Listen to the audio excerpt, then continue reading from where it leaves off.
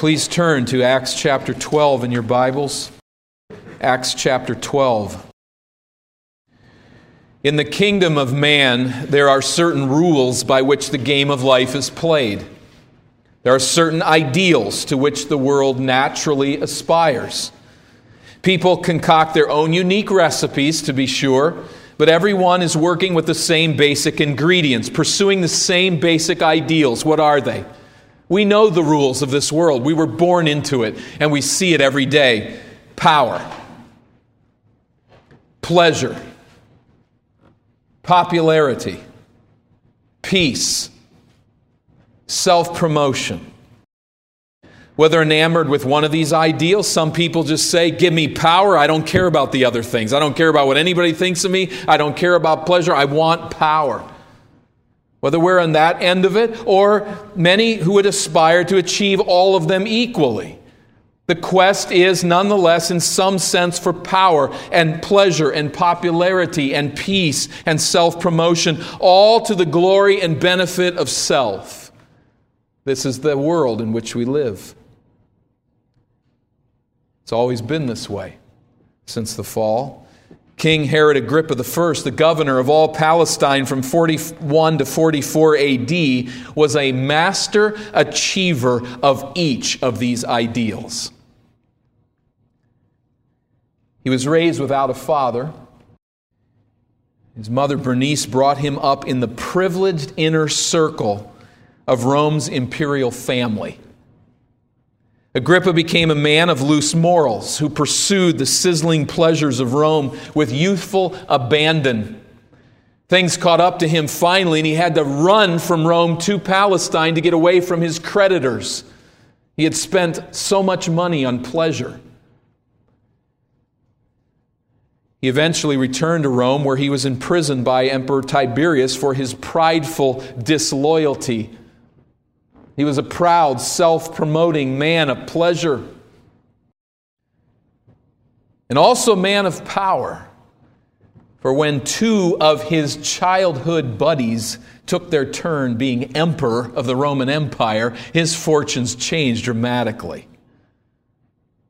His career took off, and by 41 AD, he was king of all Palestine. He was a shrewd politician. Agrippa understood that he had to keep peace in Israel, and he figured out better than anyone before him of all the other Herods how to do this. You make the Jews happy rather than constantly resisting them. Agrippa made them happy with unusual success. Now think of it. He is a Edomite, a hated Edomite. He is ruling for the hated empire of Rome over Palestine, and yet he is extremely popular because he gives away many gifts to the Israeli people, and he scrupulously follows their religious laws. The Jews adore Agrippa. He has gained popularity against all odds in Palestine. Well, we meet Agrippa in Acts chapter 12, where he is carefully playing by all these rules, by the rules of man's kingdom. And you will see as we go through this, his quest for power, his quest for pleasure and popularity. He wants peace. He wants to promote himself and pride, all in direct conflict with God and his kingdom. We have three movements here in this narrative, and the titles that I give to them will come across as being extremely obvious. But watch them. Watch them as they progress through the text. The first, Herod executes James. Herod executes the apostle James. Chapter 12, verse 1, about that time Herod the king laid violent hands on some who belonged to the church. He killed James, the brother of John, with the sword. We go back to chapter 9, and like Saul of Tarsus, Herod takes up a hostile position against the followers of Jesus. Witnesses to Christ are once again under official assault. Chapter 4, Peter and John are arrested, interrogated, intimidated by the greatest powers in Israel. Chapter 5, the apostles are thrown into prison, and it's only Gamaliel's speech that keeps them from death. In chapter 7, Stephen is not spared, and he is stoned to death, this Hellenistic Jew. Then in chapter 9, Saul, as persecutor in Damascus, becomes the persecuted in both Damascus and Jerusalem. Satan is attacking. The kingdom of man is rearing its head against the people of God once again. And now here, for the second time, a Christian martyr falls in Jerusalem. James was undoubtedly charged with apostasy and probably beheaded. It was a horrifying day for the church. Think of it. The apostle James, the son of Zebedee, the brother of John, a witness to the risen Christ, was dead. As Jesus had prophesied to James' mother, her son drank the bitter cup of Jesus' suffering. We ask why? Why does Herod kill James? From the perspective of man's kingdom, Herod's actions make perfect sense. Now think of it from his angle, from the kingdom of man. Herod gains popularity with the majority, endearing himself to the power brokers in Israel. He keeps the peace, which keeps the taxes flowing, which secures his position of power, paving the way for him to pursue his sensual pleasures as king, particularly at Caesarea. Everything Herod does makes perfect sense under Babel's banner. This is why he kills James. It's expedient to do so for the purposes of man's kingdom. But there's another reason behind his actions, isn't there? The reality is there's another kingdom operative in this world. There is another king, Jesus Christ, a king whose victory over death has seated him at God's right hand until all enemies are made a footstool for his feet. This same Jesus will return to set up his kingdom on earth. He will judge the living and the dead. While Herod and the Jewish leaders may not fully appreciate this, why do they kill James? They are reacting with such vicious animosity against defenseless Christians because they intuitively perceive that the kingdom that they serve is under attack. I read at length, forgive me, this is so well said, from Dennis Johnson on the Message of Acts. He crystallizes the point well. Hone in here and listen. He says the coming kingdom upsets human structures of power and control, threatening the status quo and provoking the opposition of the status quo's custodians and beneficiaries, Sanhedrin, King Herod. When God's kingdom spreads through the Spirit and the Word, it shakes to its roots the system of power and profit in which the pillars of society have sought their security. Threatened with the loss of what in the end they cannot keep, they retaliate against the messengers who offer a priceless gift that cannot be lost. God's kingdom initiates the overturning of the patterns of pride and exploitation that permeate sinful human society. So those with a vested interest in maintaining the injustices of the status quo cannot be expected to welcome God's good news to the poor or his release of the oppressed. They're troubled by these Christians because their kingdom is in trouble. As rabid supporters of man's kingdom, they're playing by the rules of power, of pleasure, of prosperity, peace on their terms, and at the heart of it all, self. These weak supports of their house of cards are being shaken by the followers of Jesus Christ and their witness about another king who rules supremely from heaven's throne. This is a clash of kingdoms and nothing less. And they propose to crush the enemy whose only weapon is announcing the good news in its meaning. Now, verses 3 and following open a new vista in this conflict. So follow it. James is executed. The second movement in this narrative, very simply, is this. God delivers Peter from execution. James is executed, but Peter is delivered from execution by God. Verse 3, when Herod saw that it pleased the Jews, he proceeded to arrest Peter also. What is Herod's motivation for arresting Peter? Apparently the same motivation for arresting and executing James. He's joining with the majority against the minority. The approval of the majority is what motivates him. So, continuing in verse 3, this was during the days of the unleavened bread. And when he had seized him, he put him in prison, delivering him over to 4 squads of soldiers to guard him, intending after the Passover to bring him out to the people. A little labor here on bridging the gap in the context. Since the Jewish authorities would not approve of an execution of a fellow Jew during the festival, Herod shrewdly complies and waits. But he's going to be sure not to lose Peter. And so he takes 4 squads of 4 soldiers each and sets them at guard. Peter is not going to get away. One arm of Peter's is chained to a soldier inside the cell. The other arm of Peter is also chained to another soldier inside the cell.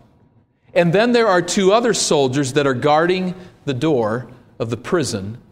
And this guard will continue to change so that everyone is always fresh. Trained soldiers who know how to kill and are looking forward to an opportunity to do so, to put their training to work. You're not going to get through these men. Now, it's unleavened bread. That's a week-long festival that follows Passover. The whole thing, as verse 4 indicates, is just referred to as Passover. He's going to wait, but he's heard some rumors out there that these Christians are escape artists, chapter 5, and you've really got to watch what you're doing. So it was normal to chain one guard to an inmate. That was good enough. That guard with a weapon and knowing that he had to guard this prisoner with his life, that was enough. He puts 2 chained to Peter. He's not going to lose him. So here's Peter awaiting his mock trial, followed by certain execution. We can only imagine what is going through his mind.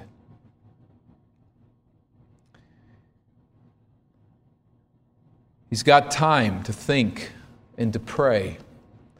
It's not a very intimate situation, obviously, or a very private situation. But here he is with these soldiers thinking and waiting through some days of this week. They've killed my good friend, James. James. We walked together with Jesus. And now he's with Jesus. But he's gone. And at this very time of year, Passover, they took our Lord. Jesus told me this day would come. I guess I'm next. While Peter is there in prison, the church is busy praying in another place. Verse 5, so Peter was kept in prison, but earnest prayer for him was made to God by the church. Earnest prayers. What did they pray in this situation? I don't think these are panicked prayers. If you'll make your way back to chapter 4, I don't think these are small prayers that are just simply praying, get Peter out of this, please. I'm sure they were praying for his deliverance. But as we know the pattern that had already been modeled for them in the church, I think we would do better to draw off of chapter 4 in another context of persecution. How did the believers pray when they were told to never again speak in the name of Christ, even though Jesus had commissioned them to do so? Verse 24 of Acts 4, when they heard it, they lifted their voices together to God, and where did they start? sovereign Lord, who made the heaven and the earth and the sea and everything in them, who through the mouth of our father David, your servant, said by the Holy Spirit, why did the Gentiles rage and the peoples plot in vain? The kings of the earth set themselves, and the rulers were gathered together against the Lord and against his anointed. For truly in this city there were gathered together against your holy servant Jesus, whom you anointed, both Herod and Pontius Pilate, along with the Gentiles and the peoples of Israel, to do whatever your hand and your plan had predestined to take place. They know the script is in God's hand. And now, Lord, look upon their threats and grant to your servants to continue to speak your word with all boldness while you stretch out your hand to heal, and signs and wonders are performed through the name of your holy servant Jesus. God has power. He can intervene. They know this. And when they had prayed, the place in which they were gathered together was shaken. They're filled with the Spirit of God. Indeed, in chapter 5, there is a miraculous deliverance from prison. These people know this history. This is how they pray. And undoubtedly, this is how they are praying for Peter in some sense. Verse 6, the narrative continues. Now, when Herod was about to bring him out, on that very night, so the next day he is going to face a mock trial and certain execution. That very night, Peter was sleeping between two soldiers, bound with two chains, and sentries before the door were guarding the prison. Acts 12:7. And behold, an angel of the Lord stood next to him, and a light shone in the cell. He struck Peter on the side and woke him, saying, "Get up quickly." And the chains fell off his hands. Passed right through, or broke, we don't know. But the angel said to him, "Dress yourself and put on your sandals." And he did so, and he said to him, "Wrap your cloak around you and follow me." Verse 18 indicates the soldiers were miraculously neutralized with a deep sleep that's sent by God. That's not made explicit here, but it seems obvious from verse 18. And Peter's in a rather deep sleep himself, isn't he? There's this glorious presence of this angel that fills the cell with light, much as the angels illumine the night sky when they announce the birth of Jesus. But rather than waking, startled half to death, Peter is so groggy with heavy sleep, the angel has to strike him to get him up.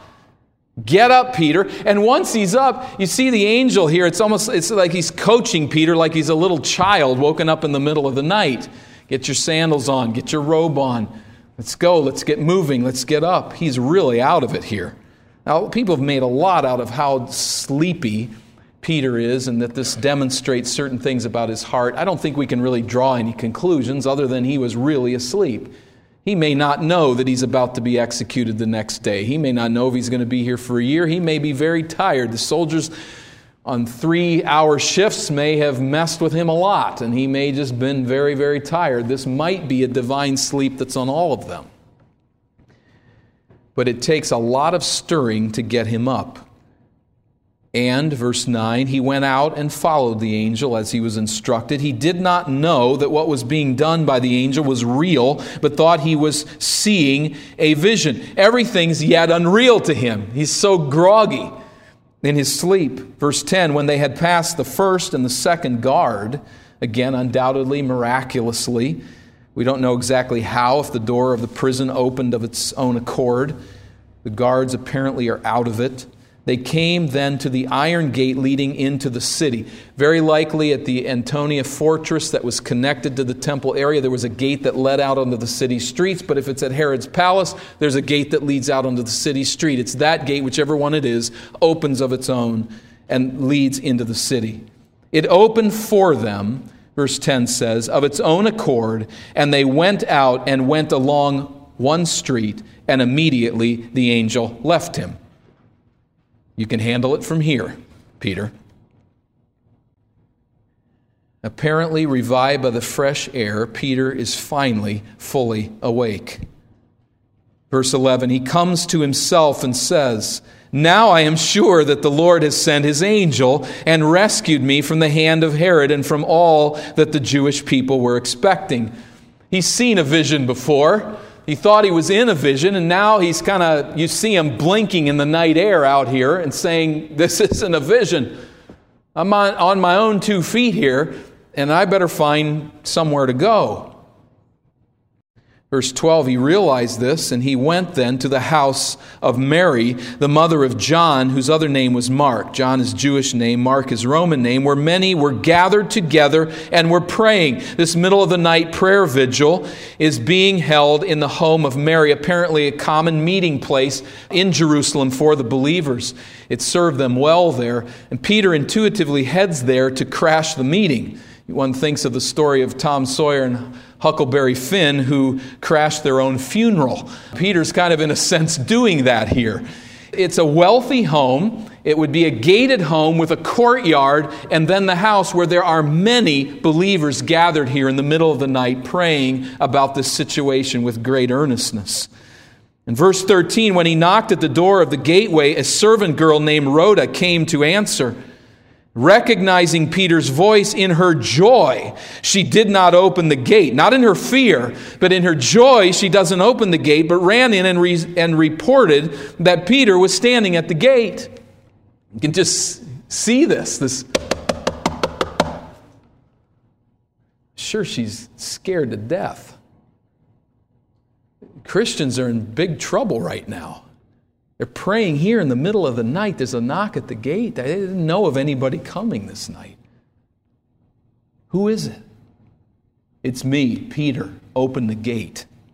And you just see her stunned with joy. All she can think of is turning around. There's some kids here in the church that I would cast in this place if it was a play.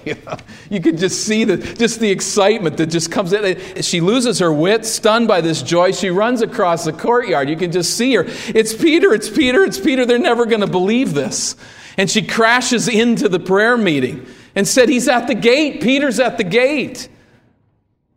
There is Peter in the cold night air, blinking, wondering what on earth happened to Rhoda on the other side of the gate. He keeps knocking at the gate. Well, Rhoda's inside the house and not getting very far with the prayer warriors that are in there. Verse 15, they said to her, "You are out of your mind." Now, we could rebuke them. I'm not going to rebuke people who are praying in the middle of the night and people who have shown great depth and love for God, but it is kind of ironic, isn't it? They knew how God was going to answer their prayer, and this wasn't it. God can't go on this script because it's not our script. You're out of your mind. Well, she's so insistent that it was this way that they kept saying, then it's his angel. No, he's at the gate. It must be his angel. No, he's at the gate. It must be his angel. The Greek text indicating that they're persistently saying this to her. All we know is that there was a rabbinic teaching at the time, whether true or not, that's in God's mind. He hasn't revealed this to us specifically, but that there are guardian angels that can assume your identity in a sense, and that this must be who's standing at the gate. Meanwhile, the answer to their prayers is still outside knocking at the gate, saying, "Let me in." Verse 16, but Peter continued knocking, and when they opened, they saw him and were astonished. They were amazed. But motioning to them with his hand to be silent, he described to them how the Lord had brought him out of the prison. And he said, "Tell these things to James and to the brothers." Then he departed and went to another place. James, Jesus' half-brother, to whom the risen Savior appeared, and a man who will be privileged to die for Jesus in 62 AD. James has replaced Peter, the leader of the Jerusalem church, probably because of Peter's travels in evangelism. He was a man, James, of deep devotion to God, highly respected there in Jerusalem, and he became the individual who gave consistent leadership on site to the Jerusalem church until his death by martyrdom. Peter goes to another place, an undisclosed location. Perhaps no one knew where he was going, but he makes himself scarce as he moves out before dawn. And the message goes out to James of what has happened, this great release from prison.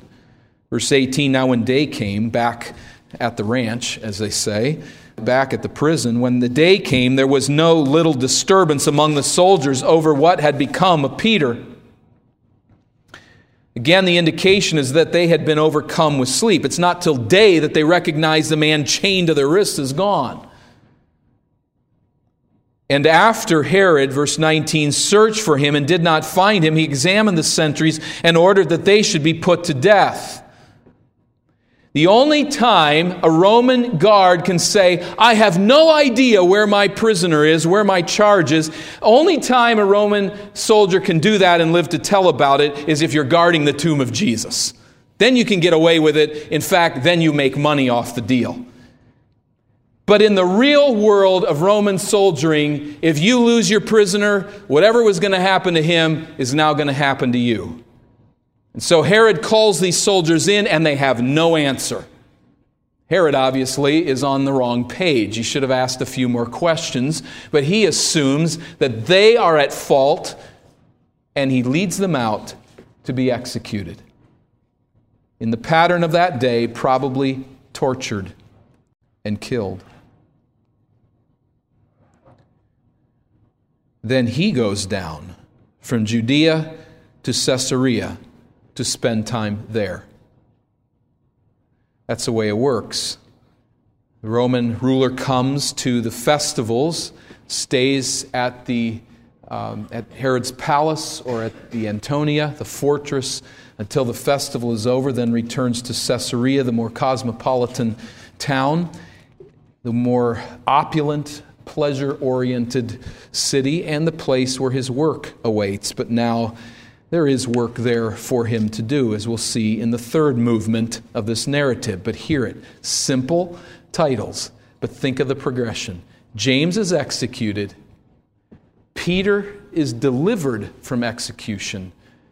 The third movement, God executes Herod. There's something in all of that.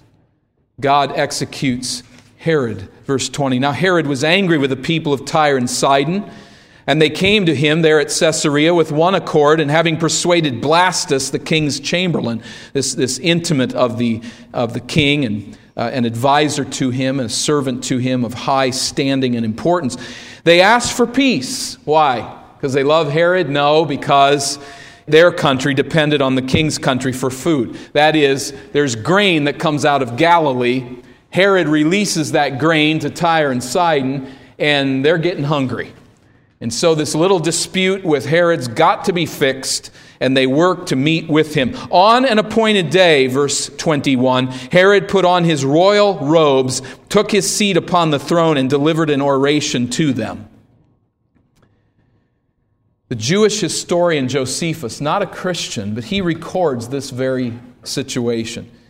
He says that Herod wore a robe of woven silver thread that gleamed in the morning sun, inspiring fear and awe in those who gazed intently upon it, to use his words. Verse 22, seated now on the throne in this sparkling robe before the people during the speech begin to shout, "The voice of a God and not of a man." Again, Josephus records this very setting. He uses different words. He describes it in a different way. But he even quotes some of the crowd who called out and said there's something distinct between Herod and a mortal human. He's a god. And how does Herod respond? He drinks it all in. This is man's kingdom. You play by the rules. You bask in the glow of prestige and honor in your great robe, seated as a king, people praising you. Life doesn't get any better than this. Now, I'm as good as a god in their minds. And immediately, verse 23, an angel of the Lord struck him down because he did not give glory to God.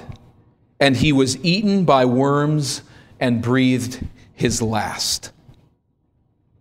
I'd like you to contrast something. Go back to verse 7. Just note that with your eye. Verse 7, back in the prison, an angel of God struck Peter to bring him out of prison and free him from death.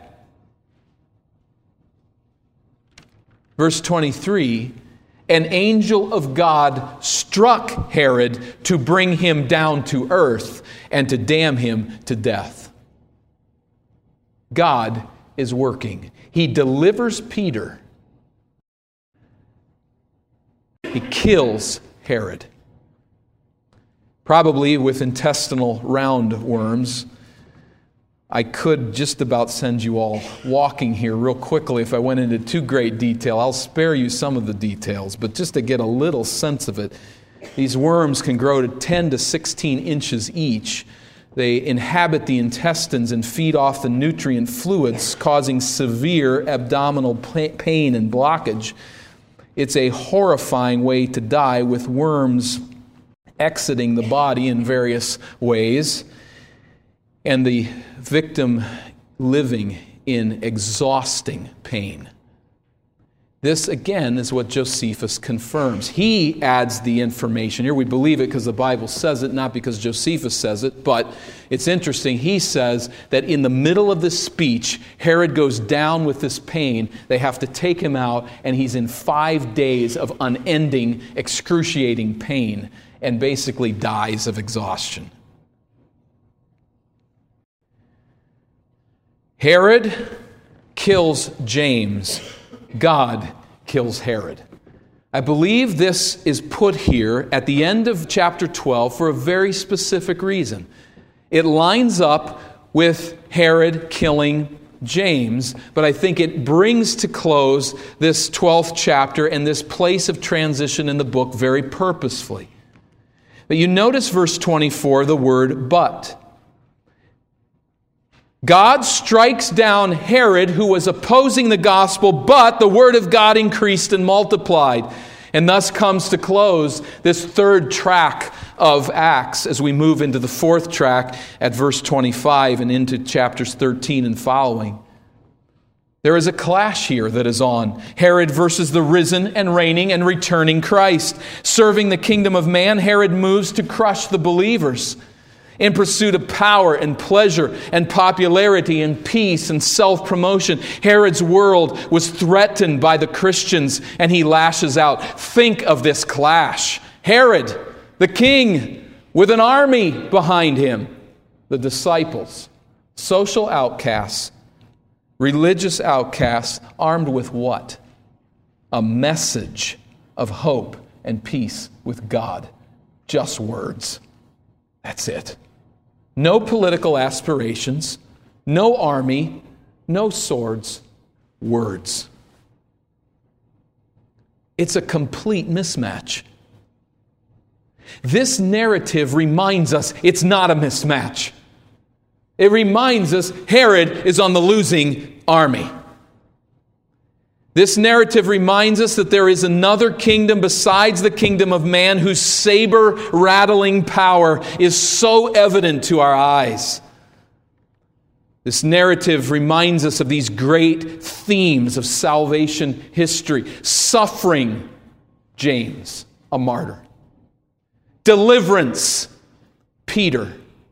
Vindication, Herod. And think of it all as it reflects the Savior's work of salvation. Ultimate martyrdom, the cross. Ultimate escape and deliverance, the resurrection. And ultimate triumph, all enemies put under his feet. This is the outworking of God's kingdom through Christ. We must go from here with a strong sense that the early church had of the sovereignty of God. Think of it. James dies, Peter escapes. Why? We don't know. But we're not going to conclude from James dying that Jesus is somehow on vacation or does not have power in this world. For God's own sovereign purposes, James gives his life. Peter lives to witness another day.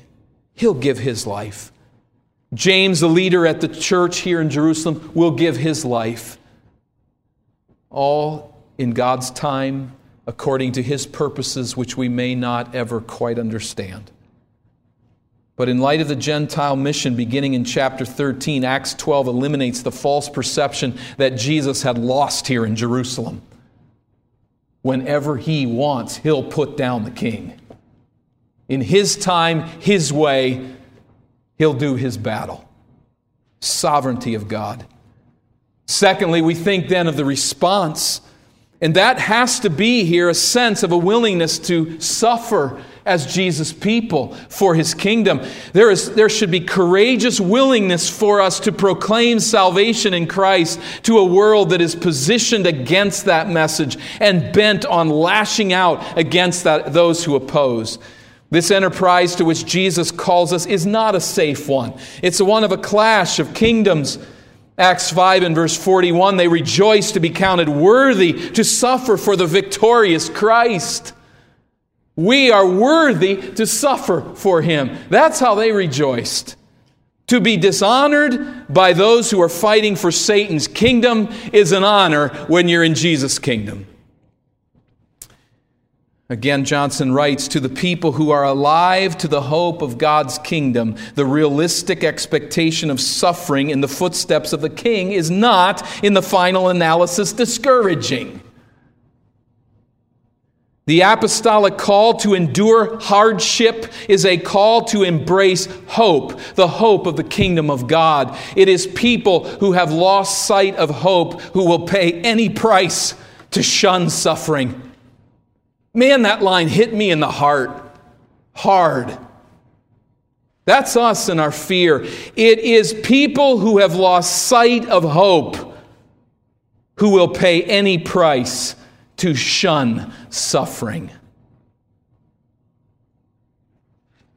And that leads to this third point of horror. As I've read this and thought of this, it's horrifying to me, my own sin.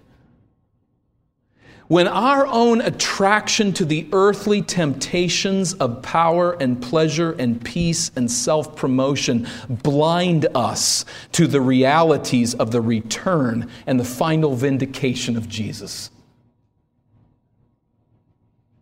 We stand in our pride back and we say, that's the world.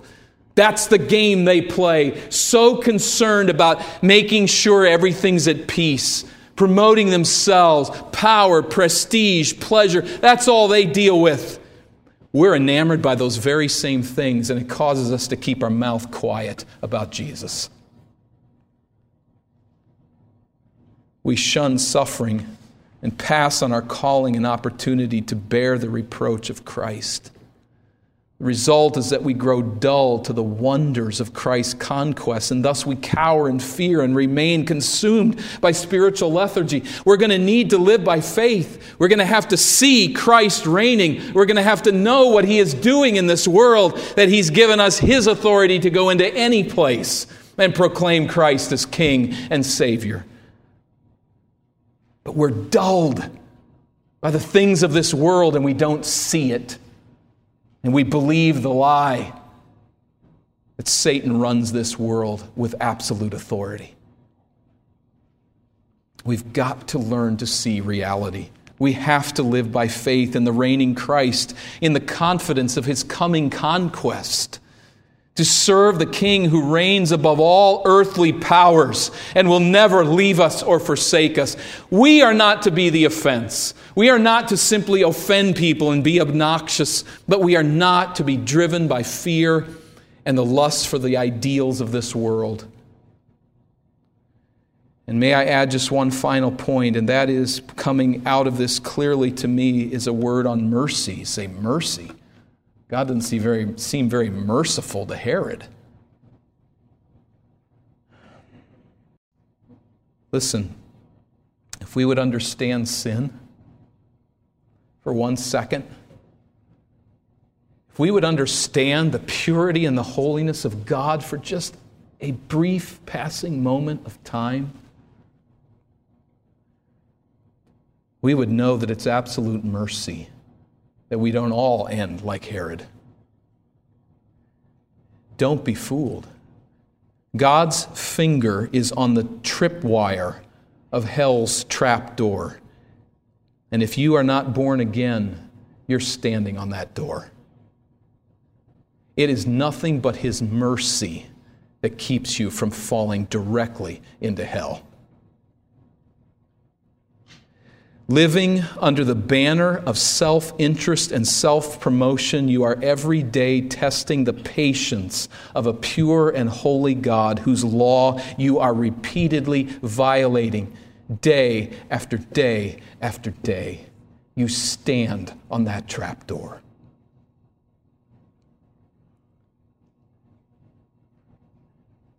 There is a God of immense mercy. Herod is not the evidence of an evil, sinister God. It's really ultimately an evidence of the long-suffering, merciful kindness of God, who says to sinners, "Turn to me now." Repent of your Herod quality quest to live for your glory and the ideals of this world, and embrace the Savior who rules supreme above all earthly powers. May those of us who know Him go into this world and proclaim the message of Christ crucified and risen. And anyone who has not been born again by this message, don't presume on the mercy of God. Come to Him in repentant faith now. Let's pray. Oh, Father, how rich we are. Those of us who know You as Savior, it is only by Your mercy. And we bow to thank You, to praise You, and Lord, to confess our sins of being so enamored with the things of this world that we forget and we look away from the cause of Christ. I pray that we'd never take a bite of food, never drink, never sleep, never wake, never play, never work, never sit still without a sense that our lives are rooted in the conquest of the gospel and centered on the hope of Jesus coming back. We pray for the victory of the gospel. And God, we say to You, how small is our faith to see the real world. But Lord, I pray that You'd send out from this church in daily life an army of witnesses who are faithful to this challenge. God, we repent of our sin, our lethargy, our fear, our idolatry as we look at the ideals of this world and realize that witness is about the last way to get them. But may we realize that as we proclaim the message from pure motives, we are pursuing the ultimate reward. I pray for this assembly that You would conform us to the purposes that You have for us and transform us by Your mercy. And Lord, may Your mercy rest on anyone whose eyes are blinded to the gospel yet. Open their eyes and bring them to saving faith today. Through Christ I pray. Amen.